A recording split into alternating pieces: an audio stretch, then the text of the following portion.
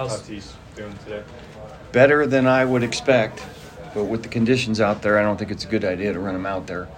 Probably available off the bench, have an off day tomorrow, and then we're on turf again in Toronto, so probably a good day not to start him, but it wouldn't shock me if we had him off the bench at some point.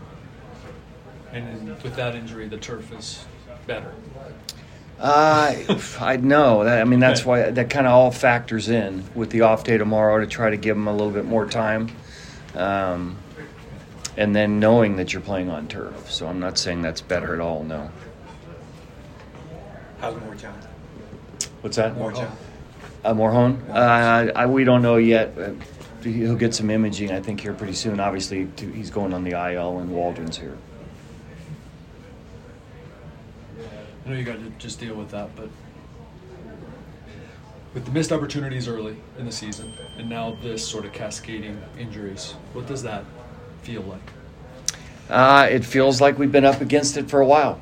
One facet or another, and it keeps kind of resonating. So just got to push through.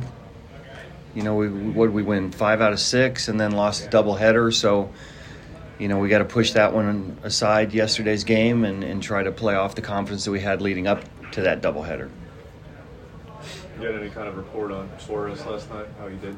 I heard he did okay. We're debating, what's next for him, whether it's another outing. So I think Ruben talked to them down there and said felt okay. And we'll see if we need another game out of him. Probably so. Campusano may have been getting closer to catching a 9-inning game at some point. Yeah, I think that's today. So we want to get a couple of 9-inning games under his belt. But I think he hit a home run last night. Joe Darvish-Snell? Yes. Okay. How was Walker?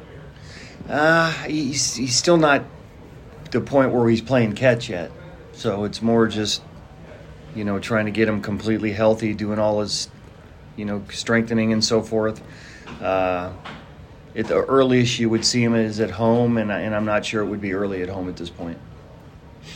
Does it sound like he could start playing catch this coming series? We'll see how maybe in Toronto, maybe in Detroit, not sure yet. But then there's a build-up for him as well. This is a sport where it's virtually impossible, and people say we got to play this like a playoff game. You can't play baseball like it's a playoff game in July.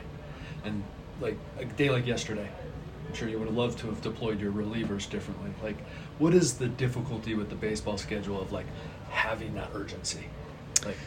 Well, we know we're up against it. We have to win a lot of games, but like you said, you can't sit here and say today's the last game of the season, and there is a long game that you have to play. It wasn't ideal, I think, coming out of the break to play a day-night doubleheader right away because it taxes you pretty quickly. So, and then we had some guys banged up yesterday as well. You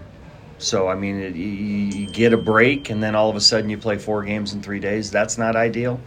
But you always have to have an eye on tomorrow and the next day and whatever. We're not going to rush somebody like Waka just to try to get him back earlier. That's why you rely on your depth. Other guys get some opportunities.